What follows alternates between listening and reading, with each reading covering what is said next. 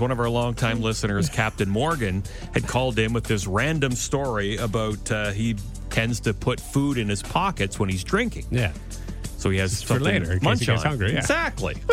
Chris gave us a phone call at 705-740-WOLF. It was, 40 years ago or something, and I remember, I don't remember how it ended up in my pocket, but in my coat pocket, I had a pretty big handful of deep-fried cheese balls from some Deep-fried? Well, whoa.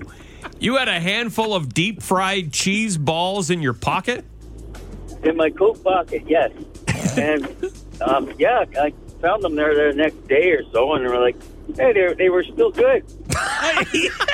He ate them. Did you eat them?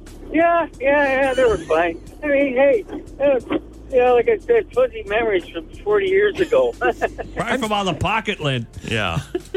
I'm sorry, but I don't care. I don't care how much I had to drink. I would remember shoving deep-fried cheese balls in my pocket. Taking them right out of the fryer. I remember that part. I don't remember where or what bar we were in or what, but yeah, it was just, it was right out of the fryer. Yeah. What's with the burns on your hands? Yeah. I don't know. But I got these deep fried. Thanks, buddy.